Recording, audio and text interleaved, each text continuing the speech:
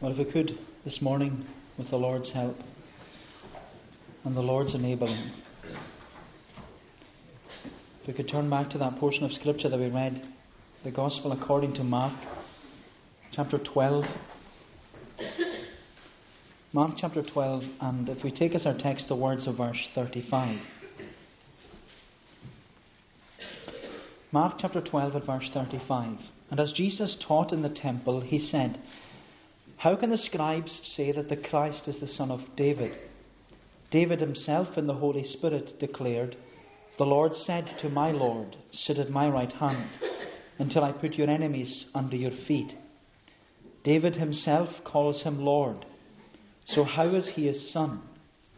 And the great throng heard him gladly. And so on.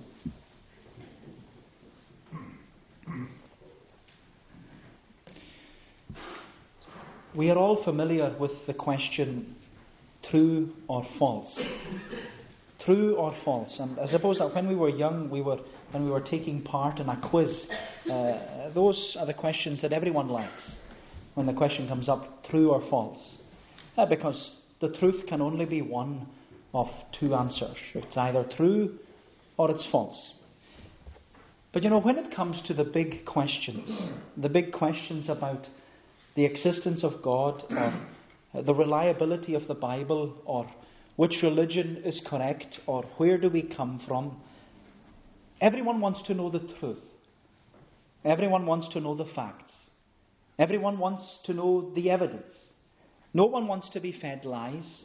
No one wants to be deceived. No one wants falsehood and fiction. But the struggle many people have in the day and age in which we live in is that because the great minds and thinkers of the 21st century, all the scientific minds, well, they have removed God, they've undermined the Bible, they've discredited Christianity, and they've claimed that, well, it's all from a big bang and that we come from monkeys. And it's left everyone thinking that there's no such thing as absolute truth, which means that the truth can be questioned. Because if there's no such thing as absolute truth, then there's no authority. And if there's no authority, no one can tell us what to do. If God doesn't exist, which many people believe, then we're not accountable to God. But more than that, if there's no such thing as absolute truth, then all truth is relative. Which means that something is only the truth if that's what you believe to be the truth. Something is only true if you personally believe that it's true. And because all truth is relative, your truth is your truth, and my truth is my truth. Your truth is your truth, my truth is my truth. And that understanding of the truth, it doesn't actually make sense. In fact, it's completely misleading, and it leaves us open to error. Because if everyone is right, and whatever they believe is true to them, then no one is false. But we can't all be right, can we? We can't all be right. Someone has to be wrong. Someone has to be in error. Because when you ask the question true or false, it doesn't work if both answers are correct. It doesn't make sense if it's true and false. The logic doesn't fit if it's true for you and false for me, or true for me and false for you. That worldview, that theory, which has been adopted by many, many people throughout the world, it doesn't present the truth at all. All it does is that it allows us to believe whatever we want, think whatever we want, and live our lives in whatever way we want. Because if there's no such thing as absolute truth, then there's no authority over our lives. And if there's no authority over our lives, then no one can tell us what to do. And the Apostle Paul, he spoke about this inconsistency in his letter to the Romans. Because he says in Romans chapter 1, you can read it for yourself, he says that God has revealed himself as the absolute truth. And he has revealed himself through his word, which is the absolute truth. And in the absolute truth of his word, God has affirmed that we have been created by him, and therefore we are accountable to him. But he has also provided for us a way of salvation through the message of the Christian gospel. And yet, says Paul, despite the clear presentation of God's absolute truth, Paul says, sinful mankind suppresses the truth in unrighteousness. They put it off. They ignore it. They put it to the side.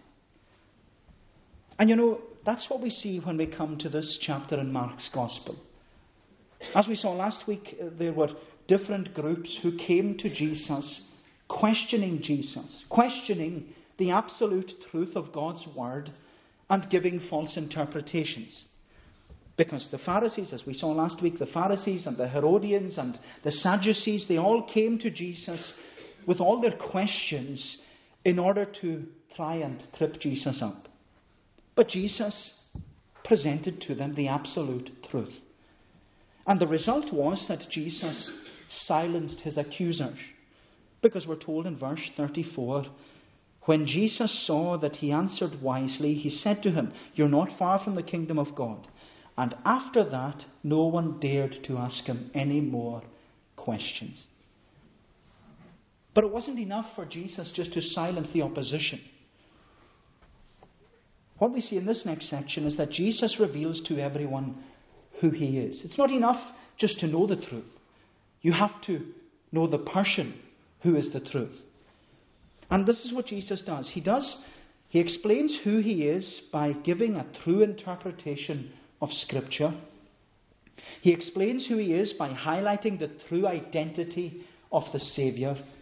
And he explains who he is and then tells us that we need to make a true investment in salvation by following him. And they're the three headings that I'd like us to use this morning. The true interpretation of Scripture, the true identity of the Saviour, and the true investment in salvation. So if we look firstly at the true interpretation of Scripture. Look at verse 35. It says, "And as Jesus taught in the temple, he said, 'How can the scribes say that the Christ is the son of David?'" There's the question. And after being bombarded with all sorts of questions, Jesus, you could say here in verse 35, he poses the question of the day. How can the scribes say that the Christ is the son of David? Because the question which Jesus wants to ask it's actually a question which is relevant to everyone. It's a question that relates to everyone, because it's a question that seeks to draw our attention to the things of God, the things of salvation, and the things of the Bible. And of course, any question like that is a good question. It's a good question. And in his pastoral and winsome way, when I was looking at J.C. Ryle's commentary, he said that he highlighted the importance of discussing the things of God and the things of salvation and the things of the Bible. He said it's so important. Because when we're in fellowships, instead of talking about other things that are of no benefit to us, we should be talking about these things. And Ryle says, well, it would be for the church if theological discussions was less about trifles and more about weighty matters and the things necessary to salvation. And Ryle makes the valid point, because if our discussions at fellowships or home fellowships or Bible studies, if it's based upon irrelevant and unanswerable questions that just go round and round in circles, then it will neither build us up nor encourage us in the faith. But the topic of any of our discussions should always be the topic which Jesus raises here. And what better subject to discuss and to deliberate over than the person and the work of Jesus Christ? What better name to have upon our lips than the name of Jesus? And what better work to have in our minds than the work of Jesus Christ on the cross? And so Jesus, he poses the question of the day. How can the scribes say that the Christ is the son of David?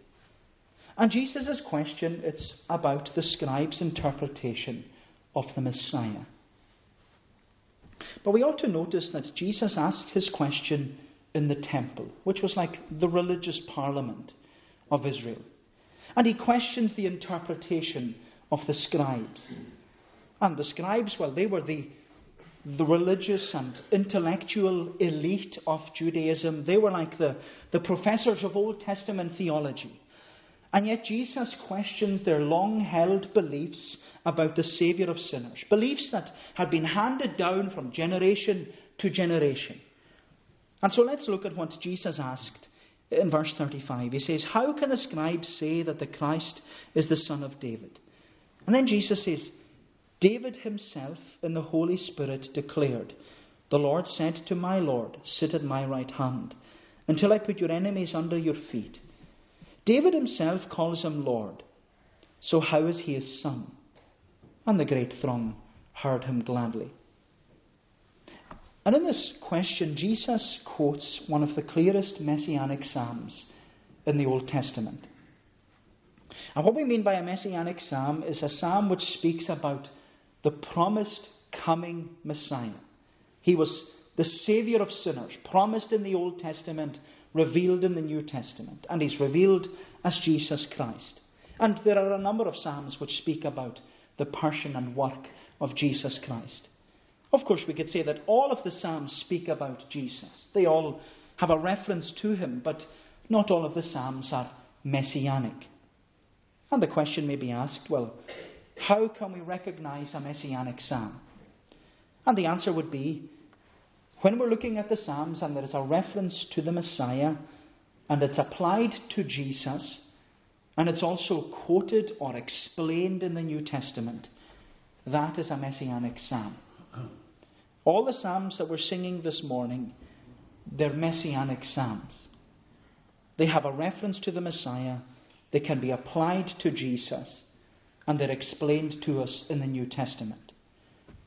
But what we see with Jesus' question is that he explains a messianic psalm when he speaks about himself. He speaks about himself because Jesus cites the opening words of the psalm we were just singing in Psalm 110. And he invites the congregation of the temple to reconsider their understanding of the Messiah. He asks them to reconsider what they've been taught from their youth. To reconsider what the scribes have taught them for generations. And you may think, well, it's a brave move. But Jesus wanted people to know the truth. He wanted people to know the truth. He wanted them to be given the true interpretation of Scripture. And so Jesus asks, how is it that the scribes say that the Christ is the son of David? And Jesus, he raises this question because for centuries the scribes had taught that the Messiah, who was the Christ, he was to be a descendant of King David. And that was certainly true. Because David was promised in the Old Testament that the Messiah will come from his seed, and he will come from the seed of David, and he will sit upon the throne of David forever. And so the scribes taught that the Messiah would be an earthly king just like David, who would have an earthly reign just like David. And he would overthrow his enemies, the enemies of Israel, just like David. But that's not the Messiah that came. The Messiah that came was not an earthly king. His kingdom was from the kingdom of God. And he was the king of the kingdom of God. And he had a reign that stretched beyond the boundaries of Israel. But this misunderstanding is the misunderstanding which the disciples of Jesus had too, because they thought that Jesus would come and just overthrow all the powers of Rome that were oppressing them as a nation, and that the Messiah would just take back the throne in Israel and rule as the King of Israel. And that's why Peter rebuked Jesus when Jesus said the Messiah has to go to the cross. He had a complete misunderstanding of Scripture, the Scripture which had been taught by the scribes. And here Jesus, he's proceeding to rectify the scribes' false interpretation of the Messiah by quoting the very words of David himself. Because Jesus says, David himself said in the Holy Spirit, the Lord said to my Lord, sit at my right hand until I put your enemies under your feet. But what we ought to notice about Jesus' statement is that it doesn't carry any weight because David said it. It only carries weight because David was led, as he says himself, by the Holy Spirit to affirm the identity of the Messiah. Which means that it was the illumination and the inspiration of the Holy Spirit that enabled David to write Psalm 110. And the Bible also speaks about this. It says that no prophecy was ever produced by the will of men, but men spoke from God as they were carried along by the Holy Spirit. And the point that the Bible makes about that is that the Bible isn't authoritative because it was written by men. The Bible is authoritative because it was written by God. The Bible isn't the absolute truth because men thousands of years ago sat down to write it. No, the Bible is the absolute truth about God, about creation, about sin, about salvation, about what happens after death. The Bible is the authority on all these things because it was divinely inspired by the Holy Spirit. That's why the Bible is the absolute truth. Because it's inspired by the Holy Spirit. And you know, it's only the Holy Spirit who will ever convince anyone that the Bible is the absolute truth. There's nothing I can say, there's nothing anyone else can say to you that will ever convince you or anyone else that the Bible is the truth. Because the only way that anyone will believe that the Bible is the Word of God is if the Holy Spirit presses it upon your heart. It's only the Holy Spirit who convinces anyone that the Bible is the truth. But here's the point. For all of you who are unconverted, I know that many of you believe the Bible is true. You believe the Bible is true. You don't question it. You may have questions about certain parts of the Bible. That's only natural. But the reason you believe the Bible to be true is because the Holy Spirit has revealed that to you. He has convinced you that the Word of God is the truth. No one else convinced you. No one else spoke to you. No one else has persuaded you. No one else has twisted your arm to believe that this old book is the absolute, unquestionable truth of God's Word. It's the Holy Spirit that has made the gospel precious to you. It's the Holy Spirit that has lifted up Jesus before you and has made you see that, well, you need this Jesus in your life. My friend, the Holy Spirit has revealed the truth to you so that you will respond to the call to come. That's why He's done it. So that you will respond and come and commit your life to following Jesus Christ. But I must warn you that as someone who has had the Holy Spirit reveal the preciousness of God's Word to you, that you believe it's the absolute truth, you know it's the truth, if you continue to reject Jesus Christ and refuse to follow Him and die in the spiritual state you are in, then you are guilty of the unforgivable sin. And the unforgivable sin, as the Bible describes, is blasphemy against the Holy Spirit. The Bible teaches that all our sins can be forgiven. Every single one of them, past, present and future, can be cleansed in the blood of Christ. If we confess our sins, says John, He is faithful, He is just to forgive us our sins and to cleanse us from all unrighteousness. But the one sin that cannot ever be forgiven is blasphemy against the Holy Spirit. And that is to die out of Christ, having rejected the gospel. My friend, don't allow that to happen. Don't allow that to happen. You listen to what God is saying to you.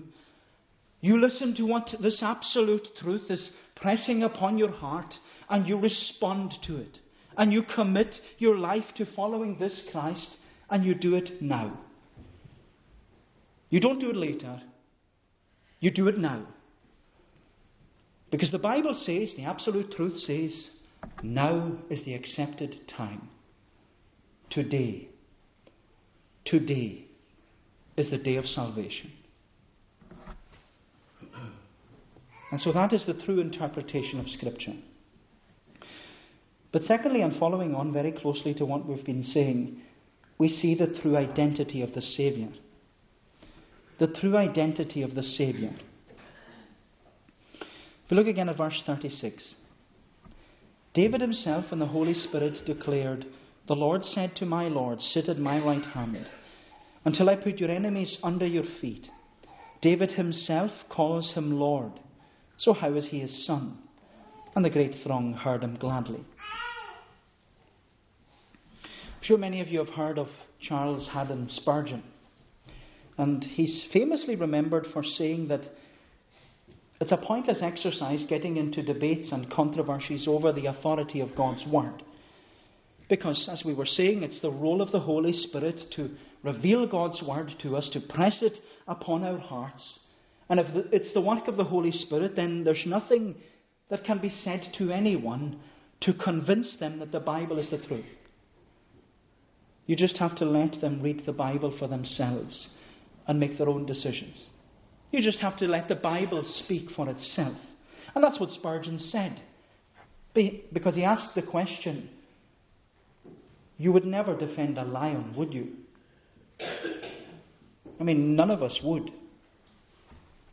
He says you would just let it roar. You'd let it speak for itself.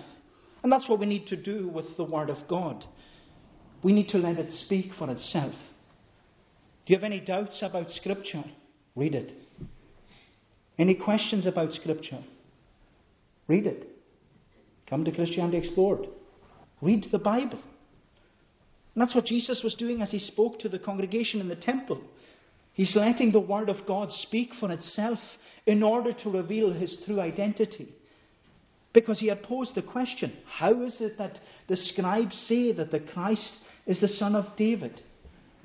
But Jesus wants to affirm that the Messiah was not only of this earthly descent as a son of David, he's also trying to present to them that he is of divine descent as the Son of God.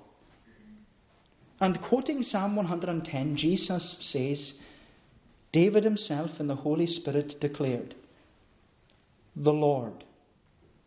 Should be written in capital letters, emphasizing the King of heaven. The King of heaven and earth, the Creator and the Saviour, the Lord. He said to my Lord, written in lowercase, which refers to an earthly king. So, there's a creator king and an earthly king. The Lord said to my Lord. The created king is King David. And so, for the sake of clarity, you could read it as, the Lord said to David, sit at my right hand until I put your enemies under your feet. And then Jesus says, David calls the Messiah Lord. And so in what sense is the Messiah David's son? And the point that Jesus is making was that David affirms by the Holy Spirit that the Messiah was superior to King David. That the Messiah was not merely David's earthly son, which is what the scribes believed and taught for many generations. But the Messiah is also David's Lord. And so the conclusion Jesus wants everyone to come to is that the Messiah is not only David's son, earthly son, he's also God's son. He's God's son.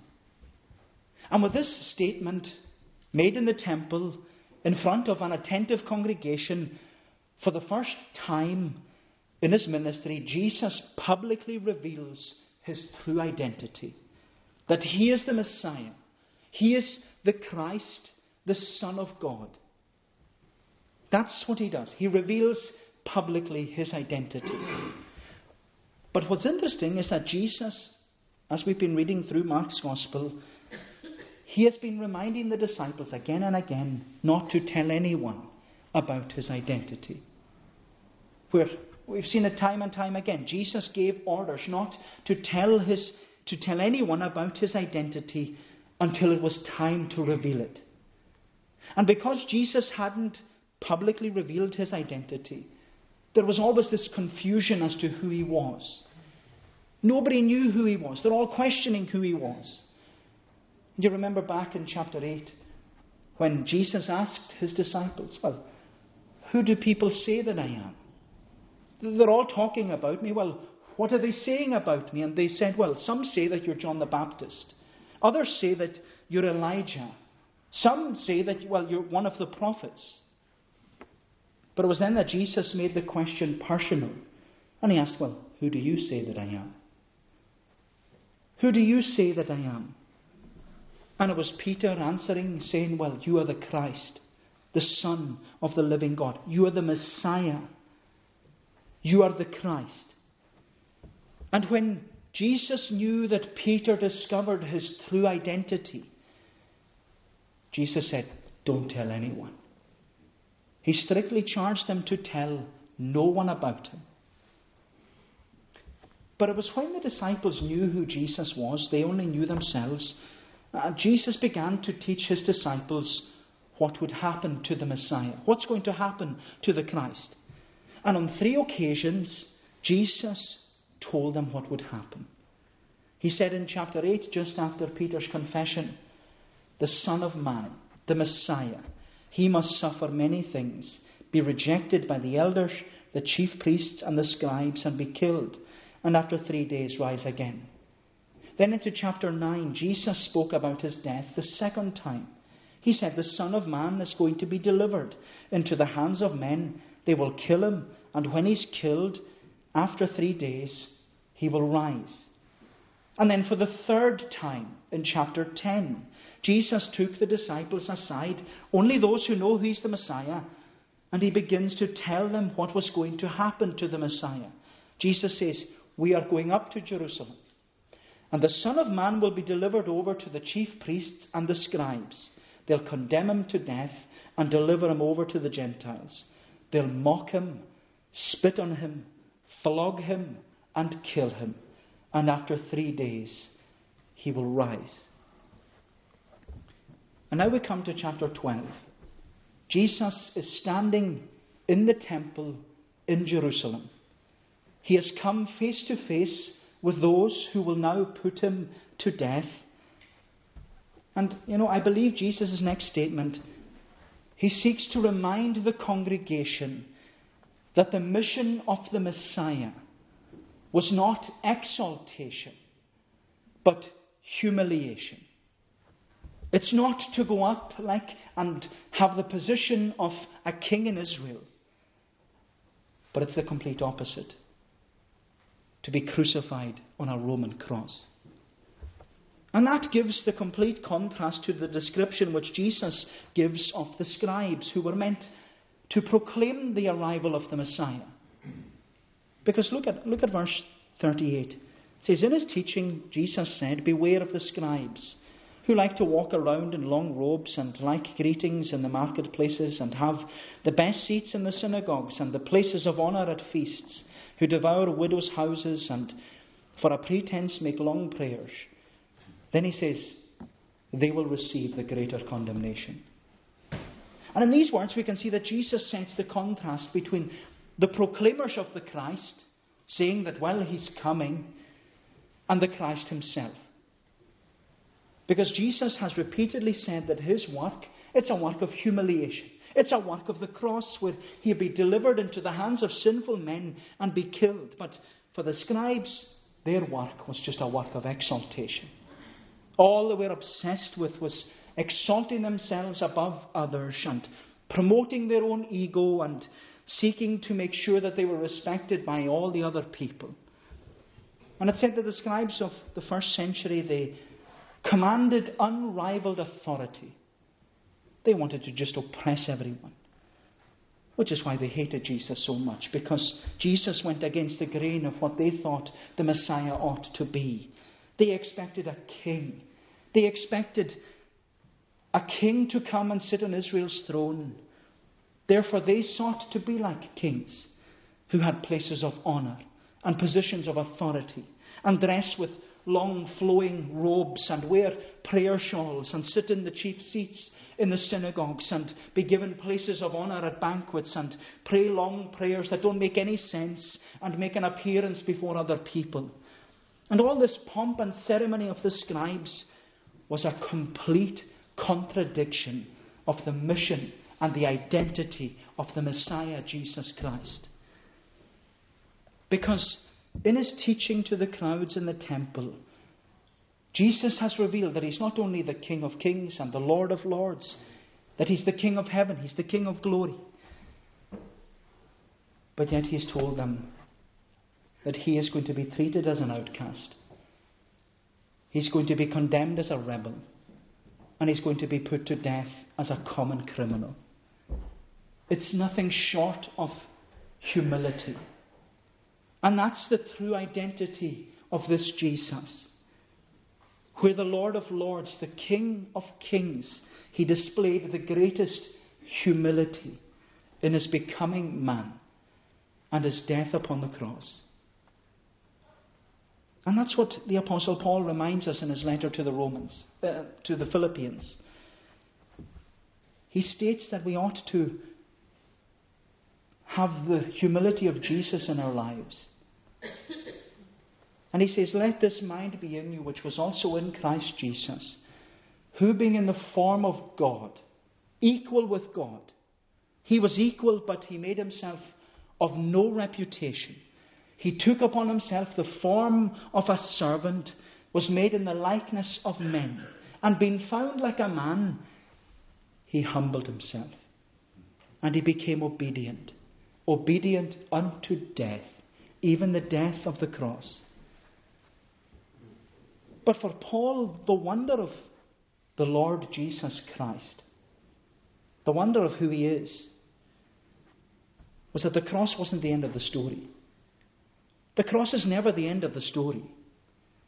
His act of humiliation in bearing our sins and enduring our hell and dying our death, that wasn't the end of the story. Because it's in the same chapter that Paul goes on to say that in the resurrection, the day of the empty tomb, God highly exalted him and gave him a name which is above every name.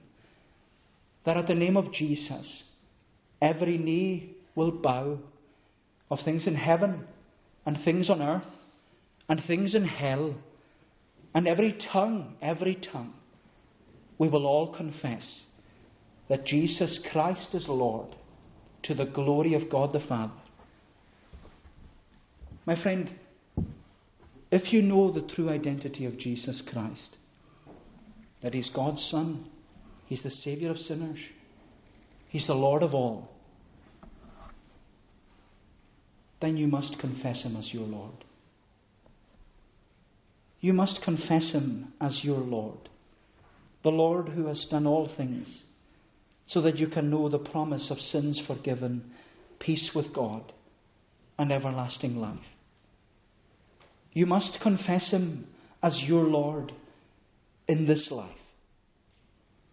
Because as Paul was reminding us, we will all confess him as Lord in the next. Whether it is from heaven, or when we are left on the earth, if the Lord comes, or it's from hell, we will all confess Jesus Christ as Lord.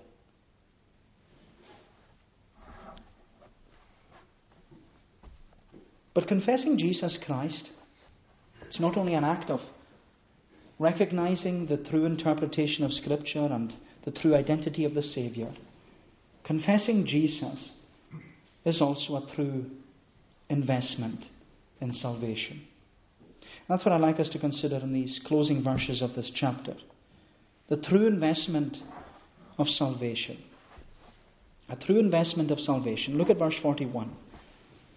And he sat down opposite the treasury and watched the people putting money into the offering box. Many rich people put in large sums, and a poor widow came and put in 2 small copper coins, which make a penny. And he called his disciples to him and said to them, Truly, I say to you, this poor widow has put in more than all those who are contributing to the offering box. For they all contributed out of their abundance, but she out of her poverty has put in everything she had, all she had to live on. In the previous section, we saw Jesus make a contrast between the exaltation of the scribes and the humiliation of Jesus Christ going to the cross. But in this section, Jesus makes another contrast. This time, it's between a true investment and a false investment.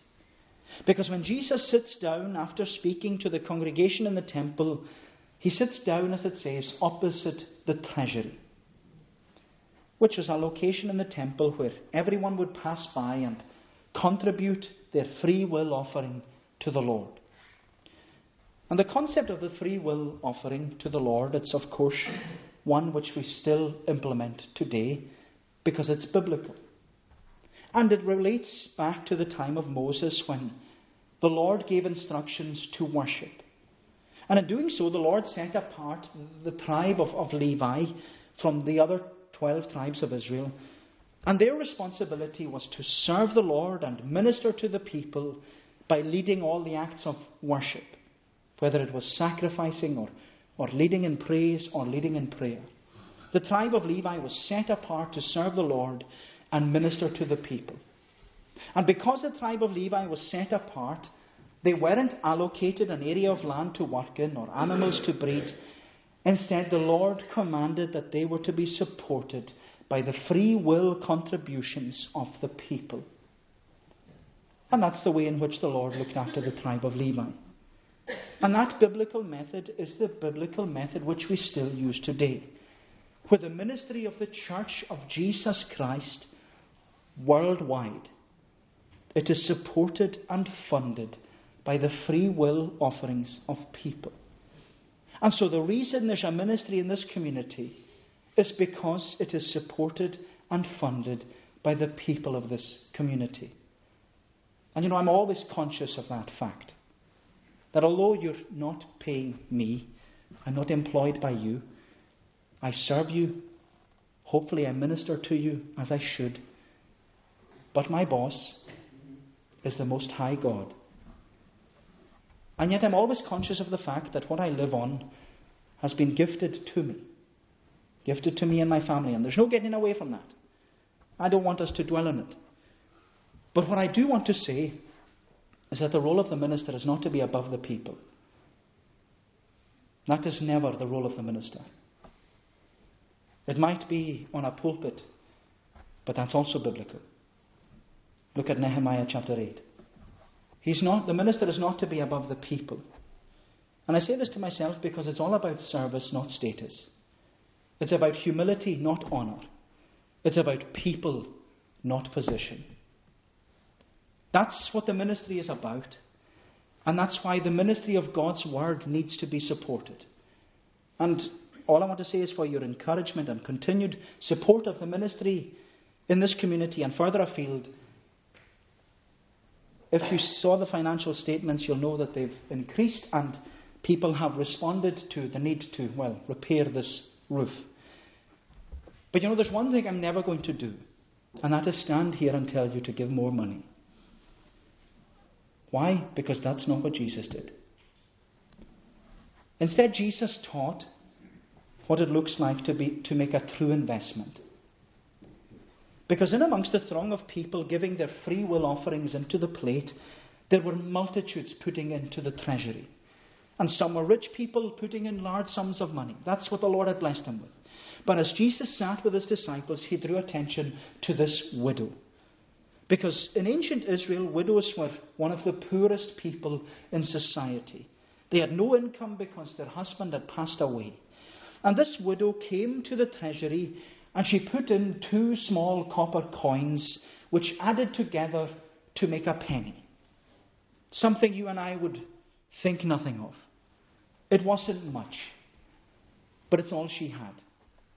The scribes would have considered her offering as insignificant in comparison to all the wealthy contributors. But it's at this point that Jesus says in verse 43, "Truly I say to you, this poor widow has put in more than all those who are contributing to the offering box. They all contributed out of their abundance, but she out of her poverty has put in everything she had, all she had to live on." And when Jesus said these words, he wasn't drawing attention to the money. That wasn't the issue. It was the spirit in which he gave. For Jesus, the value of a gift is not about the amount given, but the cost to the giver. The value of a gift is not about the amount given, but the cost to the giver. And for this widow, her cost was the cost of discipleship. That's the language which Jesus is using, the language of discipleship. Because she denied self and she gave to the Lord what he asked for. And that is the cost of discipleship. As Jesus says, "Whosoever will come after me, let him deny himself, let him take up his cross and follow me." Then Jesus speaks about the language of money. He says, "Whosoever will save his life shall lose it, but whosoever shall lose his life for my sake and the gospel's, the same shall save it. For what shall it profit a man if he gains the whole world and lose his own soul?" And for this poor widow, she knew that she was never going to gain the whole world, regardless of how much money she invested. But there's one thing she did know. And you need to be like this widow. There's one thing she did know. She knew the true interpretation of Scripture.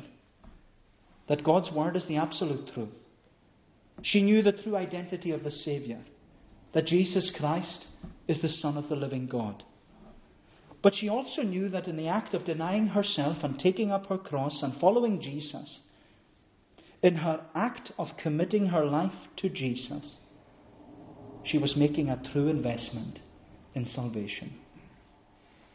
In the act of committing her life to Jesus Christ, she was making a true investment for salvation. And it was an investment which was of eternal value. Jesus says of her, she put in all that she had. And my friend, when it comes to the cost of discipleship, Jesus doesn't want your money. He wants you. He wants you. And for many of you, you know the true interpretation of Scripture. You know that the Word of God is the absolute truth. You know the true identity of the Saviour. You know that Jesus Christ is the Son of God. But you also know that it's not enough just to know the truth. You also know it's not enough just to believe the truth. You have to commit your life to the truth. You have to come to Jesus Christ, the Son of God, and commit your life to Him, entrusting yourself to Him, and make a true investment in salvation. My friend, Jesus wants you to come and cast your lot in with Him and follow Him.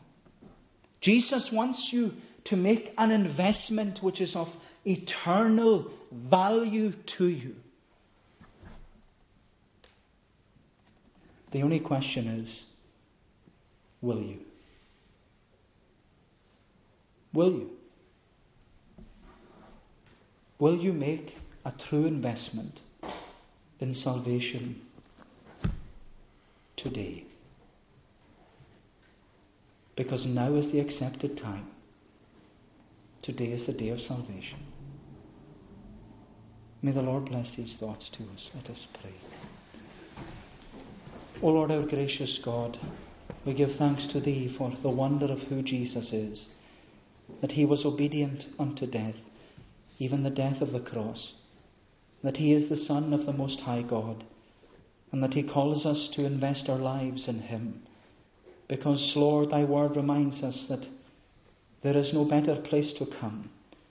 What shall it profit us if we gain the whole world and yet forfeit our own soul? Oh, help us to see the preciousness of our soul, and help us to make that investment by committing ourselves to Jesus for time and for eternity. O Lord, leave with us, we pray thee. Speak to us by thy Spirit. Press thy truth upon our hearts, that we may respond today, because today is the day of salvation. Do us good, then, we pray thee. Go before us throughout the rest of today. Cleanse us in thy blood, and go before us for Jesus' sake. Amen. We shall conclude by singing in Psalm 40. Psalm 40 in the Scottish Psalter, singing from verse 7 down to the verse marked 10. It's page 260. Psalm 40 from verse 7.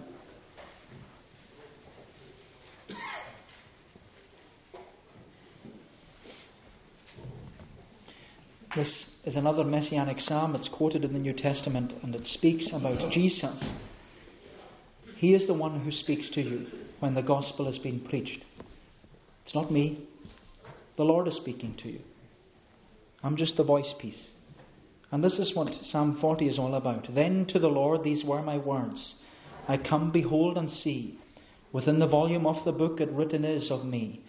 To do thy will I take delight, O thou my God that art. Yea, that most holy law of thine I have within my heart. Within the congregation great I righteousness did preach. Lo, thou dost know, O Lord, that I refrain not my speech. I never did within my heart conceal thy righteousness. I thy salvation have declared and shown thy faithfulness. Thy kindness which most loving is, concealed have not I, nor from the congregation great have hid thy verity. These verses of Psalm 40 in conclusion, to God's praise. And to the Lord these were my words. I come, behold, and see within the volume of the book. It is of me to do thy will. I take delight, O thou my God that art. Yea, that most holy law of thine I have within my heart. Within the congregation great, thy righteousness did preach. Lo, thou dost know, O Lord, that I refrain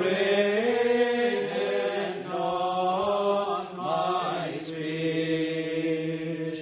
I never did within my heart conceal thy righteousness. I thy salvation have declared and shown thy faithfulness. Thy kindness which most loving is,